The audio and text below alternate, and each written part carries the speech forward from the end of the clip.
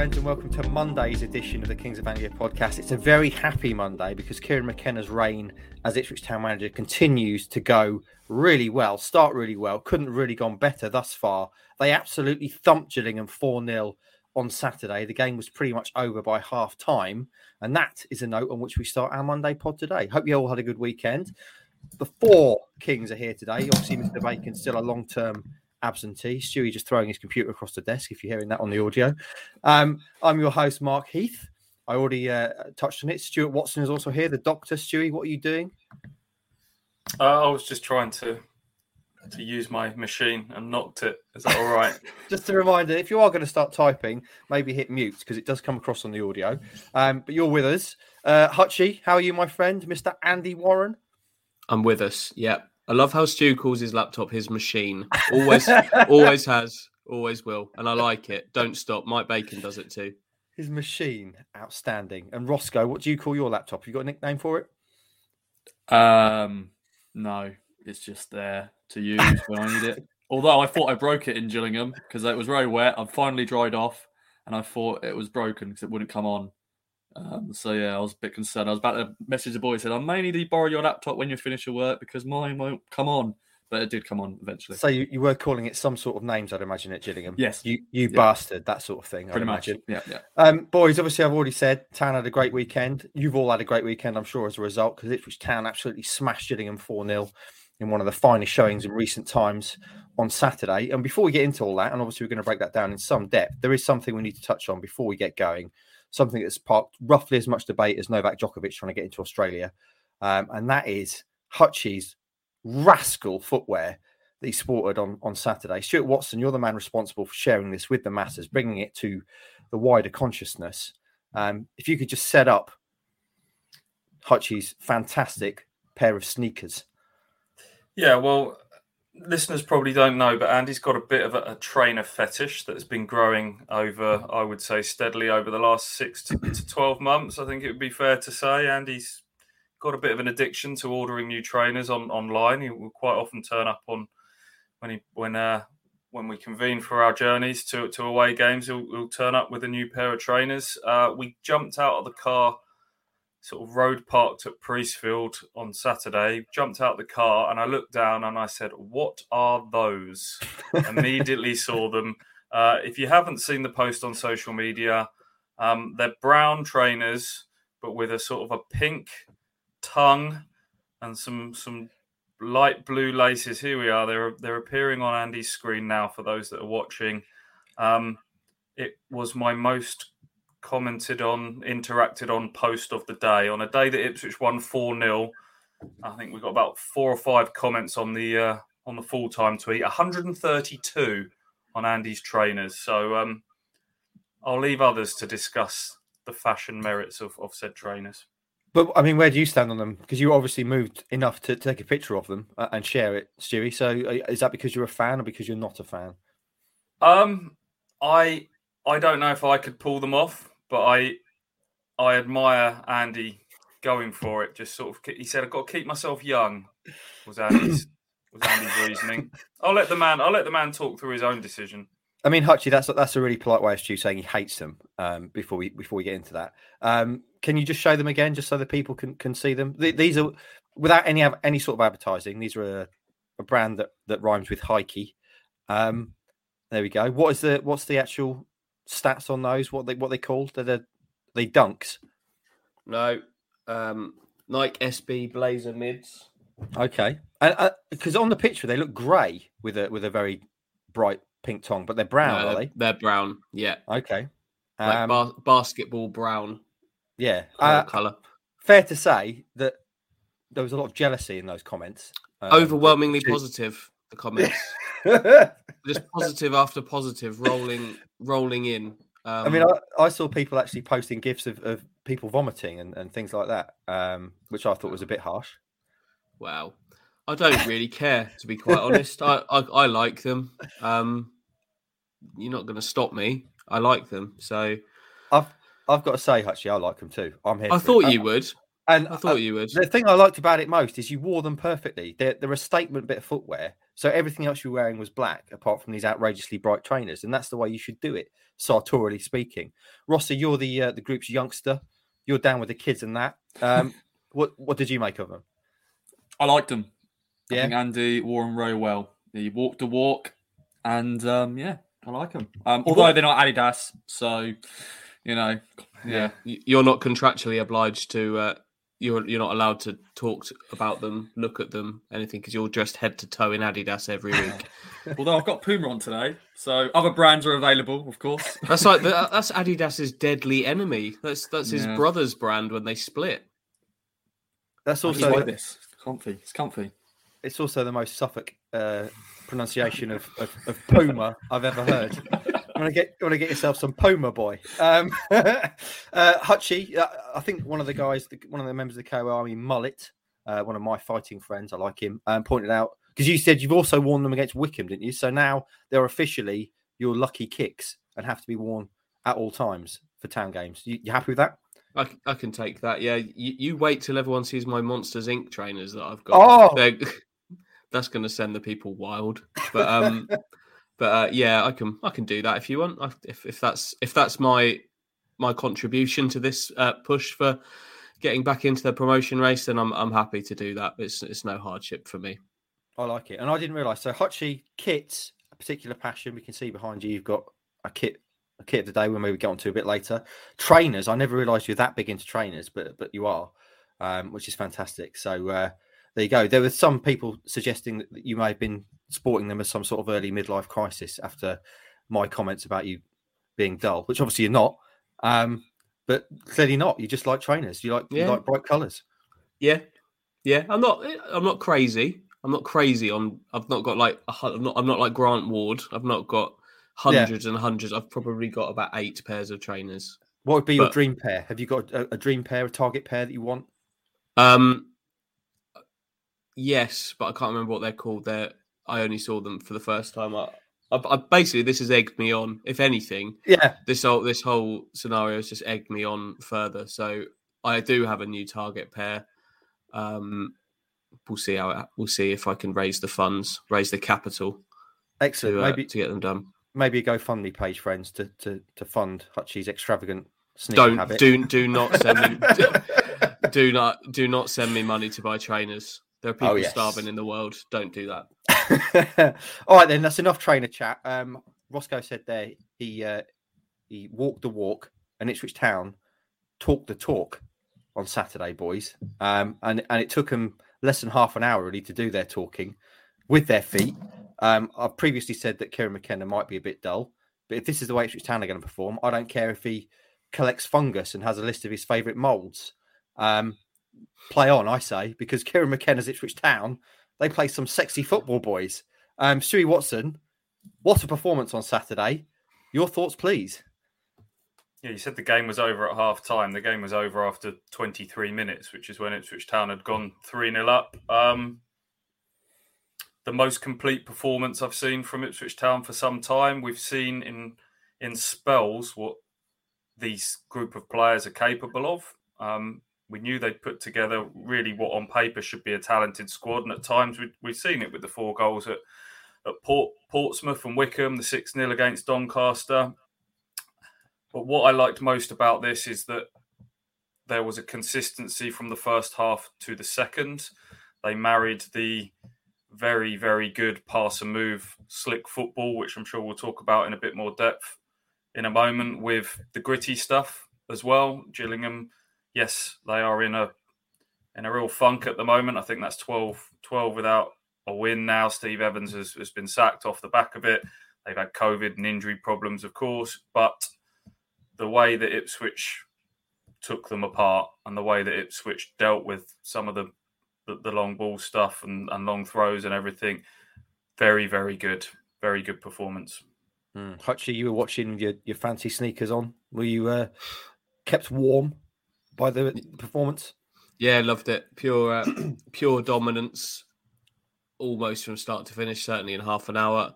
But the thing that I like the most is, I said this in our post-match video that we did. How many times on this podcast have we sat here and said Paul Cook's got a full week of training with these players that can't wait to see what they produce. Paul Lambert's got it's an international break. It does mean 2 weeks on the training field. That's great. They can get it together, and you wait till they come out after this international break, and it just never happened with any of those two managers. Those breaks never happened.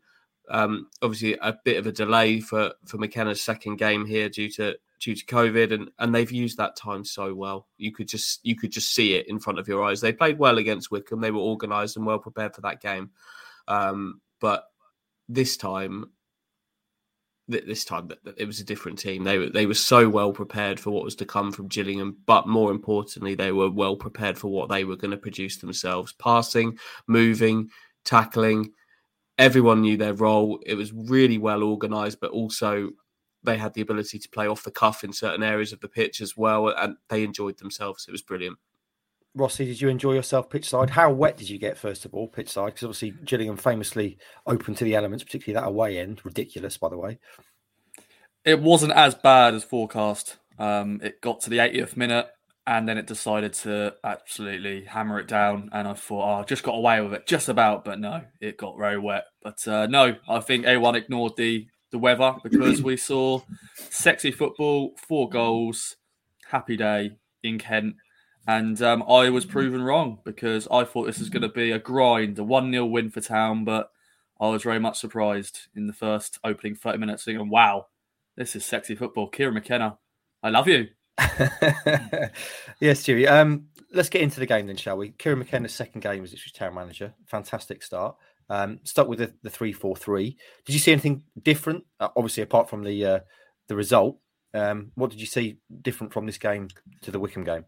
Yeah, same outfield 10. Obviously, Walton Fulhadke was the only change to the game, but those outfield 10 played the game subtly differently. The front three were set up in a slightly different way to the Wycombe game. As Andy mentioned, Wycombe was an organised, structured performance in which they had to sort of battle out that 1-0 against obviously a better team in Wycombe. And for that to happen, James Norwood and Sonny Aluko played very much as wide men, really, in support of Bond, but they kind of slipped in and did their defensive work. This was a bit more fluid in terms of the front three. Norwood played a bit more centrally. Bond, instead of kind of playing right on the last shoulder and getting caught offside quite a lot, he dropped into pockets of space. Aluko was back to being that sort of floaty number 10 that we saw in the Sunderland game previously. And Gillingham just didn't really know who to pick up where, because there was not just in the front three as well, but there was a fluidity about the whole team. The members of the back three can step forward when required. We saw Donasian involved in one of the moves for the goals. Edmondson can bring the ball out from the back. Morsey, at times he's picking it up off the back four, but at other times he's right up there supporting the attack. And it just creates that bit of unpredictability about the team, which under Paul Cook, I think teams had started to work out, what you're going to get with a Paul Cook 4-2-3-1. You knew exactly what everyone was going to do at various different times. It's still organised, it's still structured, but there's enough to kind of keep the opposition second guessing all the time. That's what I've liked about McKenna football so far. Hutchie, I mean, right from the very first press conference, we said adaptability, fluidity, being like water is kind of what McKenna wants from his side. And this is a pretty good example of it, wasn't it? I mean, the goals themselves were things of beauty by and large. That's what I like. That's what I'm encouraged by the most with McKenna is the adaptability. You can tell he was incredibly well prepared for this game. He was already talking about the Bolton game in his post-match press conference from this game about how the challenge is going to be different there, and that the hint was that tweaks will be required. So it's nice. I enjoy it. I think we're going to be having these discussions quite a lot on these podcasts now about what changed and what the kind of the variations were within games. They're not going to work every single time, of course they're not. But this game was just an example of being incredibly well prepared and executing a game plan perfectly. Although he's a perfectionist, he was talking about being unhappy with the final 15 minutes of the first half. There was a slight drop off there, but I'll be honest, it got to half time and I wasn't sitting there thinking that they're letting this slip, because they were still well on top. But for him, and he says for the players as well, Wes Burns I spoke to afterwards certainly agreed they weren't happy with how they finished that first half. So they'll be really happy with how they came out and managed the game in the second, because it was never in doubt. That's for me. I mean, obviously Kieran McKenna's only 35 years old. He's very much a young, progressive, new, exciting approach type of coach. And the way he was talking about, essentially they expected that sort of game because Gillingham like to go man for man, so there's going to be space, that kind of thing. That's kind of stuff that we've never really heard before from an Ipswich Town manager. That's kind of next level kind of stuff. And I wonder if, yes, we've done the old tried and tested kind of old fashioned, old style managers, but one gets the sense with McKenna, he's kind of almost seeing it as a different game kind of thing. Do you know what I mean? It seems to me like I think entirely. I would say the other managers they will have talked about this stuff. It's not but to verbalise it and kind of share their thinking with supporters is interesting, because supporters can see these things in games, probably not to the depth that McKenna and the coaching staff do, but we can see what's going on the pitch, and it's just really nice to have a manager willing to talk about it. If you're that confident in what you're going to do, it's not. I don't think he's the type that's going to feel like he has to be super kind of secretive about it to avoid sharing the secrets. Because if you just do it well and talk about it after the game, then it's too late. You've beaten them 4-0. I've never really understood this kind of almost like you can't give away trade secrets in post-match press conference, or like, I can't go into any level of detail because you won't understand. I remember, I think Paul Jewell once sort of said, I'd explain it to you, but you wouldn't understand, sort of thing. And forget the fact that you're speaking to a journalist sometimes. This is your platform to speak to the wider fan base. And I've always said, make them feel part of it. Bring them on your journey with them. Show them you're working, because that's all people want. And we appreciate you can't always tell people if your star signing, your star player is injured, you're going to keep that quiet. But there are other times, just if there's some long-term injuries. What was the problem with telling people where John Nolan's progress was at, for example, with Paul Cook? The reluctance from Paul Cook to even talk about injuries kind of summed up his sort of reticence to hold things back. And you don't need, look, coach, manager, if you're not giving anything away, you might not think that we can't see certain things, but your opposite manager's going to watch back your game and they're going to have seen everything anyway. So it's just really refreshing for him to just show his workings a little bit more and be willing to talk about things a little bit more. I've enjoyed that so far. Hopefully it will continue. On a peek behind the curtain tip, Stewie, no one who listens to this show will have the chance to speak to Kieran McKenna at all, really. But you speak to him after every game. What is he like? It's to me, because obviously I've joked about him being a bit kind of dull and understated. But what is he actually like when you speak to him after a game? Is he kind of straight line, Hutchie classic, not too high, not too low? Is very much his demeanour? What's he like? We haven't had loads of time with him thus far, because half of it's obviously been done via Zoom, which I just think you don't ever really get a chance to really get a feel for somebody's persona down a computer lens. Post match, he's certainly been generous with his time. After the Wycombe game, after he'd sort of patiently gone through all his various media duties with television and radio and press, he kind of loitered for a little bit afterwards and was willing to talk in a little bit more depth about how his centre-halves had played that day against Wycombe, and just give even a bit more insight into that off the record. And then in the Gillingham game, we kind of, with the weather being what it was, we kind of hunkered down in a free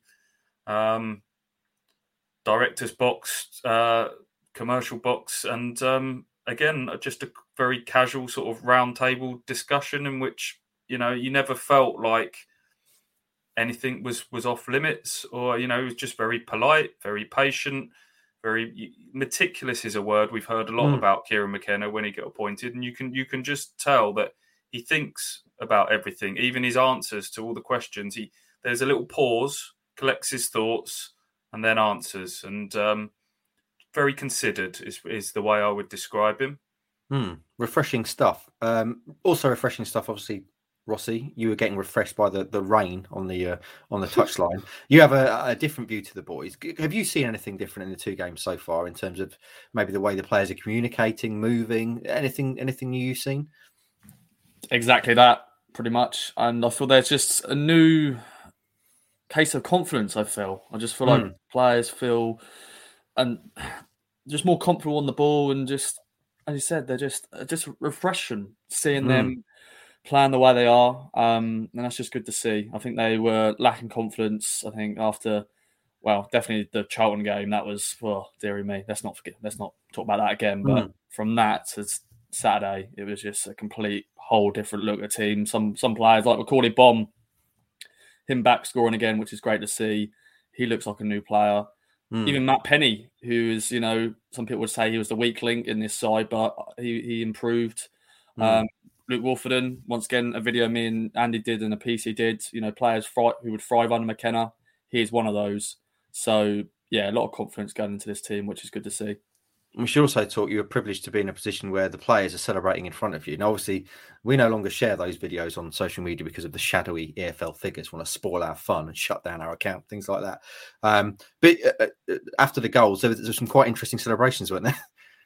Yeah, so the first one was Macaulay Bonne, he's going, "This is my club," because he was celebrating right in front of the Gillingham fans. And he was going, "Yeah, this is my club," slapping the badge. Of course, James Norwood on top of him, celebrating with him. And then, of course, after they sort of then clapped hands with the other players, of course, James Norwood did his standards, likes to bait the Gillingham fans or any other opposite fans. He said, "Unlucky."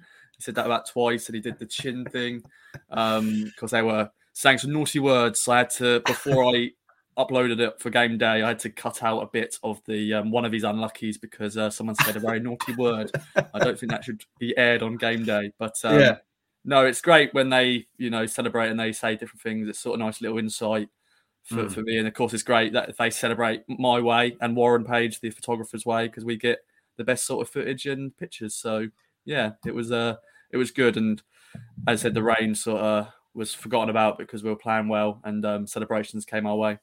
It's just a shame those goals didn't come at the other end in the first half. That would have been. I know the away end obviously got Connor Chaplin's late penalty, but if those 3 goals in 23 minutes had gone in front of the away fans, Macaulay Bonne to celebrate that goal in front of the away fans would have been really nice. So it's always a shame when the goals come down the other end, but doesn't really matter in the end. The fans did get a bit of Macaulay Bonne interaction though, didn't they, in the second half when Bonne got substituted? He went off on the far side of the field and then obviously had to do the long walk around the pitch, which took him past that away end. And there was a bit of a surge down to the front to kind of give him high fives, and he indicated, someone asked for a selfie and he said, we better do it behind the net so we're not sort of impacting on the action, and he was posing for selfies and slapping hands, and they were singing "Sign Him Up," and that was a really nice moment. Yeah, Hutchie, shall we talk about your imperceptible rating scale? Because there are some high scores. The boy, I mean, we have to obviously Edmondson. You may as well write down as a 9 every week at the moment, by the sound of it. But we also have to have a brief moment to appreciate Sonny Aluko, don't we? Because he's in terms of coming from, well, for me, the bottom of the pile of the summer signings. I put him 8th in my re-ranking list, but I think even there, I've been unkind to him because he's going to be incredibly important, isn't he? He's surprising everyone. He's a football player with pedigree. We knew that when we signed him, when he came through the door. But he's such an intelligent player. That's what I think he's a Kieran McKenna player because I think he I think he'll probably really enjoy the kind of the tactical interaction and instruction that comes from McKenna. From having spoken to Sonny a couple of times, he seems like that kind of guy. But he's classy. His touch is really good. His movement is good. He's not lightning quick. His attributes aren't like standout attributes, but they all come together to create a player that's really comfortable on the ball, is clever, can move well, can get in good positions, and it's just trust. You can trust him. I think he's a player that a manager would really trust to play probably any position to get a job done for you. He's one that I've enjoyed watching playing. That go back to that start against Newport when he clearly was not fit. And that wasn't a good example of what he could be. But he's turned himself into a really important player for this team, and I would imagine there's some level of discussion already about a new contract, given that he's only on a 1-year deal. I'm sure that's at the very least being discussed. Part of the pass, the pass that led to the Macaulay Bonne goal, the pre-assist, if you want to call it that found Matt Penny was exquisite, sublime. That would grace the Premier League still. It's just. You could give him the ball in the tightest of areas anywhere on the pitch and he'll keep it. You look at his pass accuracy every game, it's up in the high 90s every match. He barely ever gives the ball away. And he's the one that just calms everything down. And he's a man in form at the moment, but it feels wrong highlighting individual players after that game because that was a team performance. I don't think Andy gave anyone below an 8 in terms of the outfield players, and rightly so, because that was a performance that was the sum of the whole of its parts, or whatever the phrase is. It's everyone had to be on it for you to have a win like that, and they were greater than the sum of the parts. I think is the phrase you're looking for. And also, boys, I thought it's rare that you win 4-0 away. It's also rare that after you win 4-0 away, a certain unpopular manager gets the old heave-ho, the Spanish archer, the elbow. But yeah, Mr. Evans, we don't want to see anyone lose their job, obviously, but I think sometimes you might make a little exception for someone as thoroughly pleasant as Mr. Evans. So he's gone as well. So all in all, it could have been the perfect Saturday for Ipswich Town. But I want to ask you, boys, clearly I'm very prone to hyperbole and getting excited and jumping up and down about things. And already this season, I've started the podcast proclaiming HMS Pistol League is afloat, and we scored 6 goals against Doncaster, etc. And obviously, already under Paul Cook this season, we've seen Town score 6 against Doncaster. Discount that because it's Doncaster; they're dreadful. But they have won 4-0 away at Portsmouth, and they have won 4-1 away at Wickham. So these are really, really good results. So is there a danger that we're getting too excited about a result like this? At the end of the day, it was 4-0 away at a team that are shit. They haven't won since October. So is there a risk that we're doing the Heath jumping, getting all excited about stuff? How does this compare in terms of those other results we've already seen this season under a different manager, Hutchie? I would be a slight party pooper here and say that I would rank in an isolation. I would rank the Wickham win higher because of the opposition and the fact that they went behind and then came back to win that game in that manner.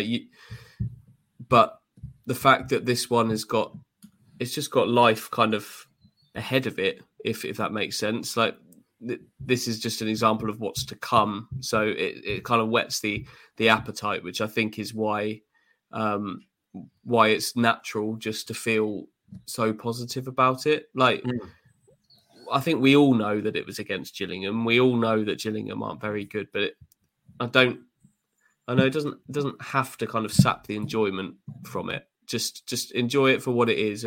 Clearly a bit of progress and some excitement for what's to come. But if you're asking me to rank the wins, I would probably still put the Wickham one higher, just because of the manner of how that came that night against the opposition that it came against. Doesn't mean I didn't have fun though. Of course, we all had fun. Stewie, you referred to, I think, at the very start of the show as one of the most complete performances you've seen from Town in a while. Would you then rank that above what we've seen so far? Yeah, I can see what Andy's saying. I think you have to take into account the level of the opposition and where they're at. Of course you do, but the Wycombe game, the 4-1 at Wycombe, they were under the cosh for quite a big spell in that first half, and you can argue that they showed character to kind of ride that out and then sort of clinically finish them off on the counter with the chances. But it was the control of this performance, and it was a team that, as Ross mentioned earlier, it's only a month ago that Charlton game was happening and they were getting booed off at a pitch and the team looked utterly devoid of confidence. To have got them from there to where they are in the space of 4 weeks and just the control of the game. McKenna sort of the improvement from Wycombe to this one as well. You know, Kieran McKenna had said, you know, really spirited 1-0 win against Wycombe. But straight away, he spoke immediately after the game. We want to control possession a bit more. There's areas that we can improve on, and then to see that happen in front of your eyes a game later, I think normally if you look at possession, if you look at passing stats, so often these days it's the two fullbacks who have the most touches of the ball, the most passes of the ball, and that was Morsey and Evans. They both had more than 100 passes in this game. And we've gone through some individuals with Edmondson and Luco, rightly so, and Norwood scoring again, Bond ending his goal drought. But I thought Morsey and Evans were outstanding in this game, both in very different ways. And to see those two suddenly playing, you know, what you would describe as Paul Cook men, to suddenly sort of be playing like that, really pleased me. So I would, maybe it's kind of recency bias. But I think I would put this one right at the very top, yeah. Rossi, you've got the deciding vote then. Hutchie says 4-1 at Wycombe, more impressive. Stewie says this one was the one. You were pitch side for all of those. What do you make of it? I'm going to have to go on to Hutchie's side because Gillingham were pretty rubbish. Wycombe, Portsmouth, they were rubbish as well on those nights when we beat them. But it's a different game. All of them were different games going into it, really. Of course, we had a lot of time on the training ground. So, as I said, I was proven wrong. I went for a 1-0 win for Town in this game, and then we got that sexy football. You know, we scored some good goals, but I feel it's there, isn't it? It's there, like the Wycombe game, like the Pompey game. But I think, you know, still a long way to go. It's just I hope that kills you, don't it? You know, everyone's happy and happy that we won beautiful football, but it was Gillingham who are rubbish. Yeah, I do get that, but then, you know, we're very quick to sort of say that when they sort of labour to a win against Crewe, that sort of downplays a win against Crewe because it's Crewe, and you know, there have been times where it's not a given. I think we've still got this almost a little bit of subconscious arrogance about Ipswich Town being in League One and it's only them and it's this and it's that and should be beating them. You've got to earn the right to win every game, and that's what I liked about this performance. As nice as the sexy football was, they did earn the right to play as well, and I think McKenna's going to make sure that is the case. Like Andy said, already he's talking about Bolton and the new challenges for that. And so, yeah, I'm not. I don't get too fixated on the opposition. You beat what's in front of you, and you know.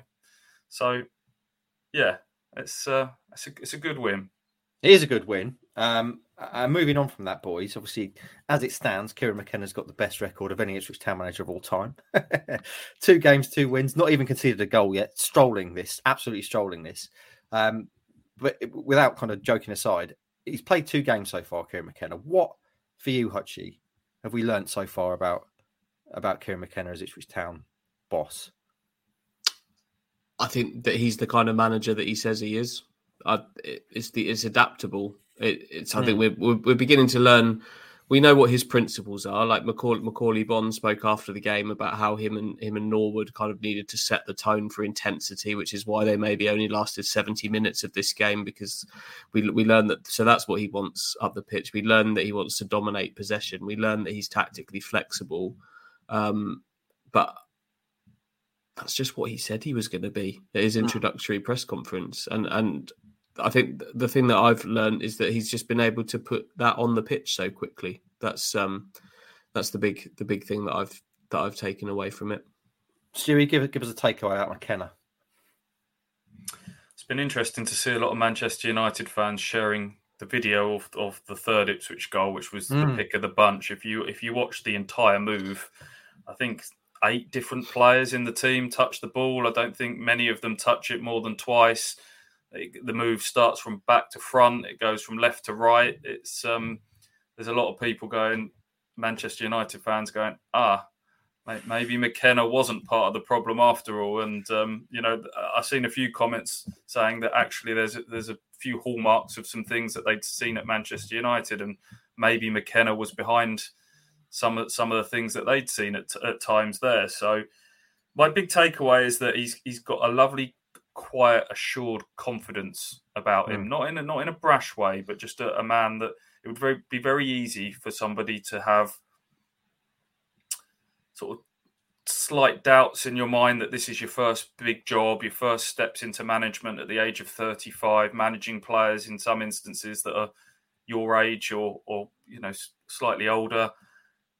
But he's just got, he was asked about, you're making this look easy, what a journalist asked him, and, how confident are you? Are you surprised how quickly you've taken to this? And he sort of, in a very respectful way, answered sort of no, because I've been building up to this for a long time. You got to remember, he's been working as a coach since the age of 22 years of age. I think he's always felt that this path was going to lead him to this point, and he just looks and feels ready. He's just got a very nice, quiet confidence about him, hasn't he, Andy? He certainly has, yeah.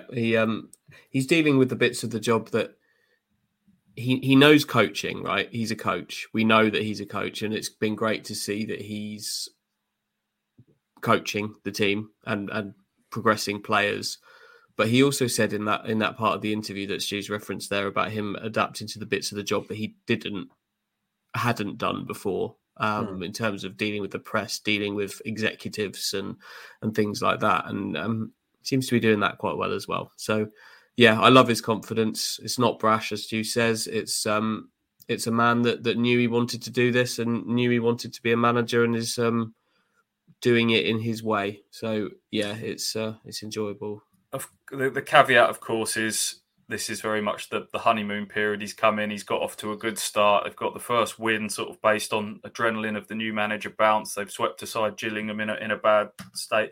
Football management is not always sort of sunshine and rainbows the whole time. And it will be the first sort of real test for him is when inevitably there comes a sticky moment and questions gets raised. And then suddenly everyone will sort of jump on his age and his experience and all that sort of thing. And then we'll kind of see how this calm, meticulous demeanour kind of handles that first little bit of pressure cooker bit of football management. And when you're a bit worried that the Ashton and Co above you are getting a bit twitchy and all that sort of stuff, that'll be interesting to see how he handles that. But from what we've seen so far, I think he's got the perfect temperament to kind of navigate any sort of choppy waters ahead, hopefully.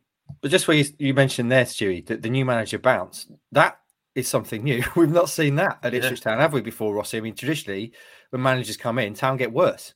They have the opposite effect of the traditional new manager bounce. Yeah, pretty much. It's not been well. Mick McCarthy got his first win, but then went on to then lose 6-0. Was it two back-to-back 6-0? Not in back-to-back games, but Leicester and Crystal One was Palace. a 5, wasn't it? 5 at Palace and 6 to Leicester within those first few weeks. Yeah. So yeah, those weren't great, but back-to-back wins, back-to-back clean sheets. He's doing everything right at the moment, and it was a big risk, appointing him, young manager, but he's shown his worth. And well, he was 32 years old when he got appointed assistant manager under Jose, so he's got something about him. If he's getting handpicked by Jose and all the managers at Man United who wanted him there, so I've been really impressed by him, and I'm happy that we got back-to-back wins. Paul Cook, one time he got back-to-back wins under his management, so McKenna's already beaten that record. He's certainly bucking the trend. I think I'm right in saying, boys, if Town win at Bolton on Saturday, McKenna would be the first Ipswich Town manager ever to win their first 3 games in charge. I believe that's correct. Don't at me if I'm wrong, but I'm fairly sure that's correct. I also there were some quotes that were kind of overlooked last week from Luke Wolfenden, the club put out about. It was more kind of focused around a new chance for Luke and that kind of stuff. But I thought the really interesting part of that was a bit where Luke was talking about picking McKenna's brains about how the best athletes in the world train and play. Because I think anyone can relate to that in any walk of life, be it your work, your own kind of athletic career, or whatever you're kind of doing, in any kind of walk of life. If you have someone that comes in who has worked at a higher level or worked with kind of high level people, there's a lot you can learn from that, and it does give you a lift. Anytime you kind of see the way the very best people operate, and you think, actually, this is tangible. I can see this, and I can take this on, and I can make this part of how I approach things. So I thought that was really interesting that Wolfenden was talking about that, and clearly that the whole squad. I mean, you've got a man who's been coaching Ronaldo, one of the greatest players of all time, famously fastidious and strict in how he approaches his life. He doesn't eat. There's that famous story, isn't there, about how Ronaldo turned up at the first kind of Man United group dinner. No one would touch the pudding that was laid out because Ronaldo doesn't eat pudding. And everyone was like, well, if he doesn't do it, I'm not going to do it. And you would do that, wouldn't you? That is how I think that can only be another fantastic string to add to the Town bow. They now have the benefit of a man who knows how the world's best players operate, and he can tell Ipswich Town players how it's done. And you'd be a fool if you don't incorporate that in your professional life. If that's how you make your money and you want to be the very best player you can be, you'd be foolish not to learn from that. Rossi, I'm always eating the pudding. I'm always eating the pudding, by the way. Yeah. I'm not an athlete, but I'm always eating the pudding. To be fair, mate, I have vivid memories of you jumping the queue at the Ipswich Town buffet in Germany. I think the unwritten rule there, if it's don't eat the pudding if Ronaldo's around at Man United, it's don't go up to the buffet before Paul Lambert. You did, didn't you? And I think you had the last. Did you have the last soup? Did you take Paul Lambert's soup or something like that? Yeah, but he didn't mind. We were their guests. Just breaking. Coming in and breaking the party up. Yeah, amazing. All right, boys, let's move on. We can all agree it's been a very, very encouraging start for Kieran McKenna. Without getting too excited, and the man himself says we can't get ahead of ourselves just yet. But certainly, you can't do more positive than win both your first two games, fail to concede a goal, and play some very, very sexy football.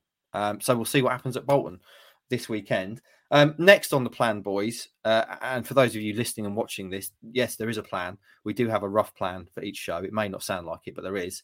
I've written sexy stuff, ? And there's not really much of a sexy stuff update as far as I know. Obviously, aside from the Walton stuff we talked about last week, there's been no real new links. So what I'm going to do by way of sexy stuff, boys, is put a question to you. Stewie, we've talked last week about what Town need and where they need to fill and what could happen.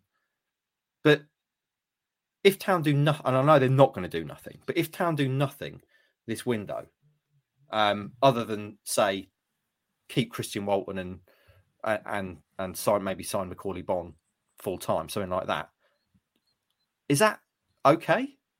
If they can produce this with that squad they've already got, I'm not mad keen on them doing loads of business this month because at some point the madness has to stop. You've had a summer transfer window where you've signed 19 and all the talk's been about requiring time to bed in players and gel and whatnot. What they have there should have been doing better, and Saturday is evidence of that.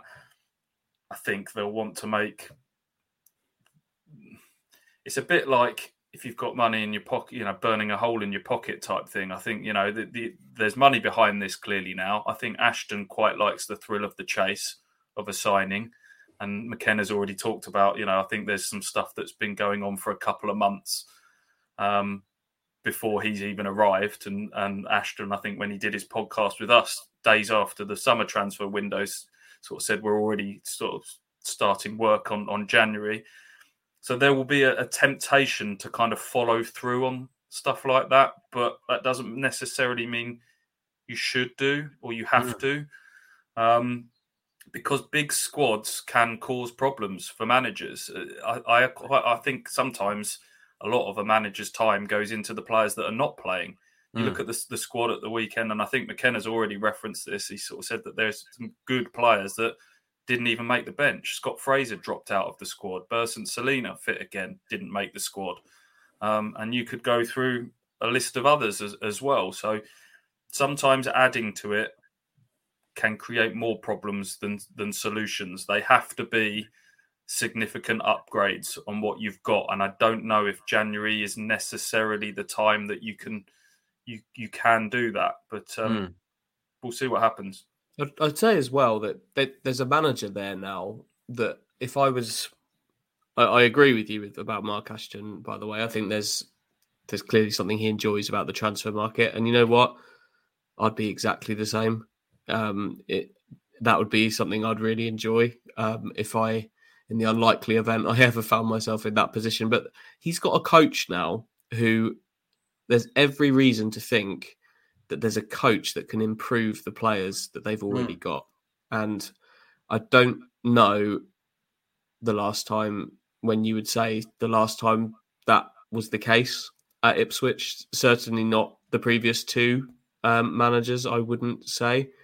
Or even the two before that, because I think we've heard enough from kind of Mick McCarthy's players to suggest that he didn't improve them. He maybe toughened them and systemized them, but wouldn't improve them as players. There's a coach there who can improve football players. They've invested a fair amount in the squad that's there right now. And if I was Mark Ashton, Mike O'Leary and the board, I would be quite enthused by the prospect of seeing what he can do with them over the next few months. I do think there are, as well as Matt Penny played at the weekend, he's kind of a one-man band, assuming that Hayden Coulson isn't available. Yeah, you could potentially give someone like Kyle Edwards a go in that role. But that would be an area I may be looking at a little bit still. But in terms of the rest of the squad, I'd love to see how he can make these players better before the summer.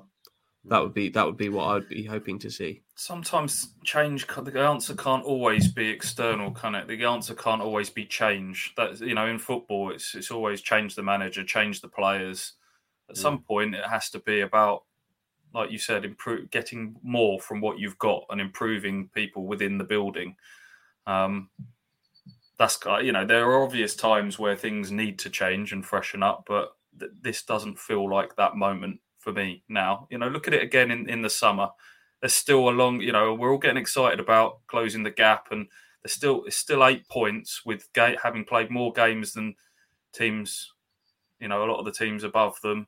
There's still a lot of work to do this season. Do you really want to be going on an all-out sort of gamble for short-term improvement now, or is that money better? Is it better just to cool your jets and see what happens over these next few months, and then really look at it in the summer? Actually, just on a point of order, Stu there made reference to having money burning a hole in your pocket. If you've got money burning a hole in your pocket, do you go trainers or do you go kits? Kits, probably. I think the way that I shop for these items, I can get more for my money in the kit realm. Would probably more bang for buck in the kit realm rather than trainer. Trainers is kind of the marquee signing, the Bersant Salina, Sam Morsey on deadline day, get it done. Whereas if I'm building a squad, I'm building them out of kits. I love the way your little face lights up whenever we mention the word kit. Just anything other than the actual football. I'm here. Bits around the edge. I don't even like football. I just love the stuff around the edges of it. I love the kits and before we move on, this has reminded me. Thoughts on Arsenal's kit in the cup yesterday, Andy, and specifically the squad numbers that sort of blended in. Did you see that? Mate, yeah. I have a fundamental problem with squad numbers away from league competition. Anyway, they become a bit ropey, some of them, because they're allowed to do their own style of numbers, aren't they? That wasn't the worst crime of the weekend. I don't know if any of you watched Swindon and Man City on Friday night, but Man City wore one of those badgeless ones, those really bad Puma ones that are just had I think it just said Man City on it. They're so It's just bad. they're awful. It's the first time I've watched a game with anybody wearing. I think I saw AC Milan wear one actually previously, but it's the first time I've watched an English team wear one. They're horrific. They remind me of when you go on holiday as a kid to Spain, and your mum and dad would get you one off some sort of dodgy market store. Oh, thanks, Dad. Yeah. I think Swindon players were refusing to swap shirts with the Man City players because they were that bad. Just no, I don't want your shirt. I don't want your shirt, Bernardo Silva. Keep it. It's dreadful. And also, just by way of keeping the theme going, Hutchie, what's your kit of the day just over your shoulder? You know the drill. You tell me. Well, Stewie, go on. I mean, from my point of view, it looks like a Denver Broncos American football shirt, but it's not. Long sleeved Nacho 12. It's not a goalkeeper. It's not a goalkeeper shirt. It's just a long sleeve one. There are some clues on there. Is it international kit? No. It's got to be Spanish, isn't it? Spanish? Yeah. You can. There's a shirt patch on there on the left sleeve that should tell you if you know your kits. There's Is that a Red Bull logo? I can't see. No. Red Team. This is great audio. Say what you see. Paint a picture. Sporting Dion. So essentially, listeners, it's a long sleeve orange top with the number 12 on the back and the name Nacho, and there's stuff on the sleeves which I can't quite make out. I've got absolutely no idea. Obviously, a Spanish top. Any guesses, boys, before Hutchie puts us out of our considerable misery? No, sorry. Nacho Manuel. Is it Nacho Manuel's kit? It's not him. No. It's a completely unknown player. Actually, I think he's Uruguayan. Did absolutely nothing. The clue that should give it away is on the little black collar there. There's a black collar on it. There's a little logo, and if it was a bit closer and you'd be able to see, I hope you'd get it. It's got a bat on it. If I told you it had a bat, there was a bat on it. Who would that help you? Nope. Valencia. Okay. Yeah. Can we see the front of it, Hutchie? Now we've. Yeah. Is it within reach? I'll have to get up, but I will do that. Keep talking. Sorry about that. So Rossi, while Hutchie does that, if Town do nothing this transfer window, is that? We'll wait for Hutchie now to show the front. Here we go. So there's your bat. There's the bat. I don't like that at all. It's not about liking it. I don't particularly like it. Badges should not be in the middle of kits. I feel strongly about that. Well, you need to write to Kappa because they do that a lot. So not that strongly. What's the significance of the bat? I don't know. Okay. Again, ask Valencia. All right then, Rossi. So let's just finish this just sexy stuff chat. Now we've talked about shirts and whatnot. If Town do nothing this transfer window, don't add anyone at all, are you happy with that? If we can keep hold of Walton and Bon, if they don't get recalled, then I think, yes, I am a little bit, but I still think we need that left sided sorted. But I think for the rest of the squad, I'm happy to go with the bands to go for the rest of the season. But yeah, we'll see. We don't want a whole new rip up the whole squad, bring Kieran McKenna's own, touch to it. Let Kieran McKenna improve these players, and we'll see what happens. But hopefully there is some business there because they'll keep us busy doing, videos and articles and stuff. Regardless of what actually happens, there'll be plenty of rumours and stuff, won't there, to keep us going and stuff the boys will dredge up, I'm sure. Can we read anything into the fact that Caden Jackson suddenly returned at the weekend and was on the bench? Do you think he is in any way in the plans, or is it kind of putting him in the shop window sort of thing, boys? I would say that is a good. That maybe highlights how much intensity Kieran McKenna wants from his strikers. The first change at the weekend was a double change, Jackson and Piggott on for Bon and Norwood for the final 20 minutes. I think Bon and Norwood left every kind of ounce on the pitch there, and I think maybe that was just their presence on the bench. Maybe just showed that was a change he always considered making. Potentially, I think he's got a real job to do to push himself ahead of particularly the two that started.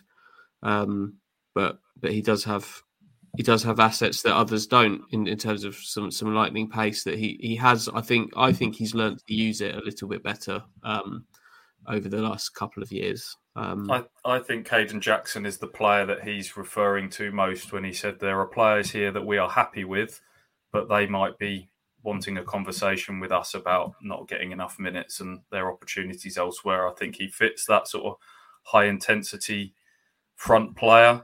Would be quite happy to use him now and again off the bench. I'm not sure that Bersant Celina is that sort of all action type player. His best opportunity is, again, McKenna's reference. We've got to find the most effective way to use Bersant Celina. Well aware of his talents, but I guess his position would be that sort of Sonny Aluko role at the moment as the number 10. But ultimately, I think Caden Jackson's not going to be happy with sort of bits and pieces off the bench here and now. He's not played a lot of football for quite a long time. So we're talking about the January transfer window. I think ultimately it will be letting people move on who want to move on, and then maybe replacing them sort of appropriately, I would suggest. Okay. All right. Also, sorry, before we move on from that, you're talking about sort of changing the front players with 20 minutes to go, and the front players giving everything and then swapping them.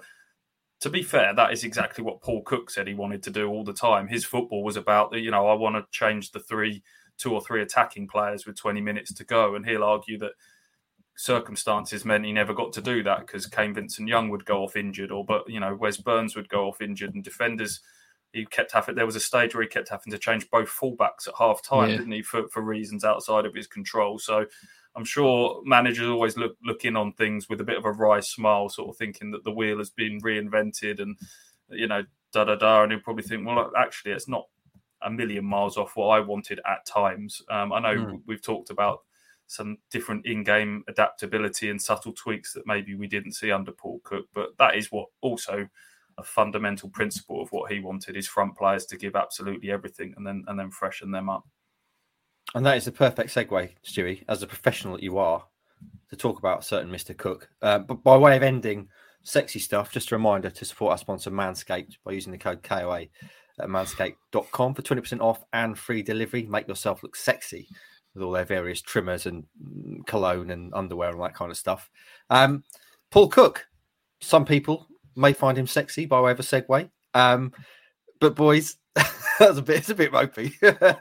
Last week when we had a little insight into the nerve centre in Hutch Towers, full now as we know of kits, trainers and other assorted things, Mr. Cook was on the TV, and we speculated at the time that we'd probably end up picking that up because it would probably be interesting, and indeed it was. Paul Cook talking for the first time about his exit from Ipswich Town. Didn't really say anything you probably wouldn't really have expected. Clearly said that he thought it was way too soon to get rid of him. I guess the most interesting thing for me anyway was the bit about how he would have left in the summer if he'd have been told that he had to have success straight away. And just by way of finishing the show this week, it seems apt that we reflect on that. So Hutchie, you were the man who brought it to our attention. What did you make of Mr. Cook's chat, his words? I think the first thing would be just to say that I think it's pretty clear that this is a first move to get himself back into work. I think there's a clear desire there. But in terms of the point you've just raised there, there's success and then there's success, right? I don't think anyone was asking Ipswich Town to be top of league. He wasn't sacked because he wasn't top of the league. I think the job for him came to an end because they were 10th, still 11th, I think, actually, when he was fired. It wasn't that they weren't romping the league. It's that they had lost touch with the playoffs and were trending downwards. So the point about instant success is a valid discussion point from him. It's like what was the expectation? He's also talked about how making so many changes to the squad was a hindrance. That's a change that he obviously instigated. But in terms of the success side of things, if they'd been 6th or 7th, even 8th, with kind of but in touch, I don't think that change would have happened when it. Do you think when it even if they'd beaten Arsenal under 21s and Barrow in that week, he could still be manager of Ipswich Town? You know, that was kind of the straw that broke the camel's back, wasn't it? I mean, he's certainly being. A lot of what he says is you can garner sympathy and is valid, but he's being a little selective in terms of this. You know, for a very long time, he was wanting just to sweep the end of last season under the rug, as if that had absolutely nothing to do with him. We've talked about Kieran McKenna being a manager who's hopefully going to get the best out of players and adapt and work out a way to make them functional.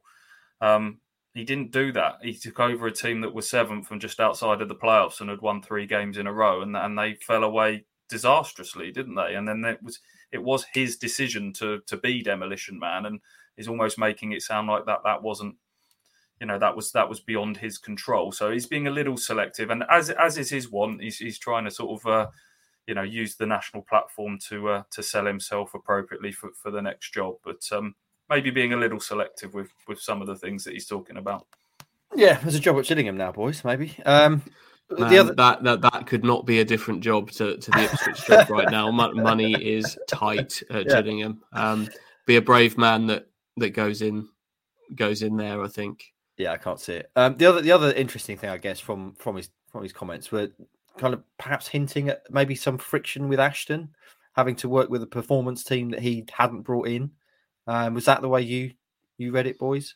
Yeah, there was a second very similar interview that he did with it. It was just some passing comments on a Chesterfield podcast that he did. He clearly did it way before Christmas as well. It was before the Sky interview that discussed that almost the exact same things. But I think it's just a manager with his own ideas, and I don't necessarily like the word old school, because I wouldn't say Paul Cook was an old school manager, but it's maybe just an example of him not being the right fit for what is here now, which I would describe as quite an attempt at a modern structure at Ipswich.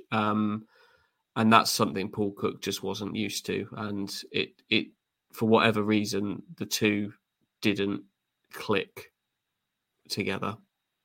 That's how I'd view that one. Yeah, I think if you lined up Mark Ashton's vision of how a football club should be, this is pretty much spot on now, isn't it, in terms of the kind of coach that he's got, the manager he's got, and the way he fits into the Ashton structure, data dashboards and performance teams and that kind of stuff.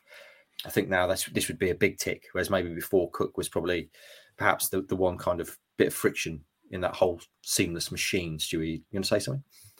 Yeah, I mean, putting the recruitment room side of things to one side, the performance team, the fitness side of things, I think Paul Cook has made it pretty clear now that he didn't think the players were fit enough to play his intense brand of football. We know that the fullbacks had to be ultra fit, and just in general, the team. He's a manager that used to do pre-season running along beaches and going to local boxing gyms, and I think a lot of that got stopped by Andy Rolls and the performance team there now. And he would argue that he wasn't able to get the players to the level of fitness that he required. And then we've heard from people like Luke Wolfenden to say that a lot of the fitness work has been kind of football based.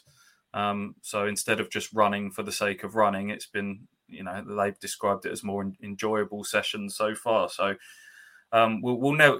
This is the thing. We as outsiders never know what goes on a training pitch, and you can only ever look at the number of injuries that people have got at any time, and people put 2 and 2 together and probably quite often come up with 5. We're all guilty of that. But I think that would be Paul Cook's argument ultimately, that he wasn't able to get the players as fit as he would like. Rossi, did you take anything away from the Paul Cook comments other than we've already discussed? It was just time. It timed all right, because it was like a month, wasn't it, to the day that he got sacked. So the I don't know if it's the right phrase to use. We can cut this out. The gagging order of him talking. I don't know, because I'm sure they've got maybe in their contracts you can't do any media for a month, and then pretty much to the day he went on to Sky Sports. The biggest media platform for sport, really, for him to go out and talk about his tenure at the club. And I think a lot of fans were engaged by that. And a lot of talking was made. That's obviously pure speculation. We don't know if that existed, but yes, the timing is convenient. Rossi, by way of ending the pod, the Tractor Girls were back in action, weren't they, yesterday? They won again, didn't they? I mean, I can't say as I followed it. Oh, they didn't. Oh, I saw they won 1-0 up. What happened? Have you just assumed they always win? I've got to be honest. Yeah, I do. Because they normally do, don't they? Ipswich Town women play. Ipswich Town women win, and I saw they were 1-0 up, so I assumed that would be the way the game ended with a victory. But no. So who were they playing, and what happened, Rossi? They were playing Portsmouth, a good side, and it was a 1-1 draw. Natasha Thomas scored her 11th goal of the season to open the scoring, but then in the second half, Pompey got the equaliser. It was just one of those games where they dominated, but didn't take their chances, didn't test the keeper enough, and Pompey overall maybe deserved the point. So it's another point dropped, but another point earned as well, really. So can't win them all. Whereabouts are the girls in the league now then? They're still top of the league. Southampton's game, who are our rivals, their game got postponed because of weather and all that jazz. So don't know why I brought that out. What was the other jazz? Can we just confirm the weather and all the other jazz? Is there any other jazz, or was it just the weather? Just the weather. Just the weather. Just the weather. But no, a point earned, and they move on to next weekend. But Natasha Thomas doing what she does best, scores goals. Where can we expect a Tractor Girls talk this week, Rossi? Is it going to be one?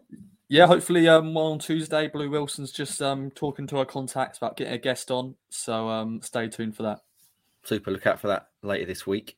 Boys, we've done just about an hour, which is usually a good length of podcast for us. Is there anything else you wish to discuss before we take our leave and start the working week? No other business. No other business. I have some other business. Rossi, I don't know if you listened to this or watched it, but last week's show we finished with New Year wishes, and I finished with my wish for each of you boys. And my wish for you was to pass your bloody driving test. And last we spoke about this, my friend, you said your test was in November. So can you bring us and the listeners / viewers up to speed with what is the latest on Rossi's driving school? February is hopefully the month I get it done, because I was going to have it in November, but sadly I had to go to a funeral. And so I did get asked by a few people though in Gillingham. I don't know his relation to you, Andy, but Colin did ask me when he was in the stand. Good old Colin, who's a listener. Hello, Colin, if you're listening. He did ask me, how are you getting on with your driving? Did you get it done? I went, no, my friend. But hopefully this is the year that Ross Halls will be driving on those roads. And I'll be hopefully driving the lads to an away game. So. Oh, my God. I'm not sure about that, boys. Yeah. Yeah. That sounds like a kind of tagline to a film, isn't it? This is the year that Ross Halls is on the roads. It could be like some kind of horror thriller. I did also just hear someone say, I need a wee. So that was my 3-year-old daughter came running. That's yeah. And the big thumping of all four arms and legs coming up the stairs. I need a way. That seems a good time to end. Yeah, it's not my problem. Her mother is here. So superb. All right, well, thanks for listening this week, friends, listeners, viewers, whatever. We should also just mention very, very briefly that last week, the last show, we broke 1 million all-time listens, which is a fairly tremendous and staggering number. So if you are, and clearly you are, if you're listening to this, one of those listeners, thank you very much for listening, for watching, for getting involved with the pod. It's tremendous. We do enjoy making it, and it's great that so many people listen to it. On that note, please follow us across all social medias, Kings of Anglia on Instagram, Twitter, YouTube, and Facebook. I know the YouTube subscribers are going up nicely, Rossi. Also leaves a 5-star review on iTunes, because that helps even more people discover us via the iTunes charts visibility-wise. And that's it. So your happy Monday is underway. Ipswich Town won spectacularly at the weekend, which sets us up nicely for a good week. We'll be back later on this week, hopefully with some sexy stuff to chuck around. But until then, have a great start to the week, and we'll see you then. From True Crime Time to Football, Brexit to Oakville. For more great podcasts from Archon, head to audioboom.com/channel/Archon.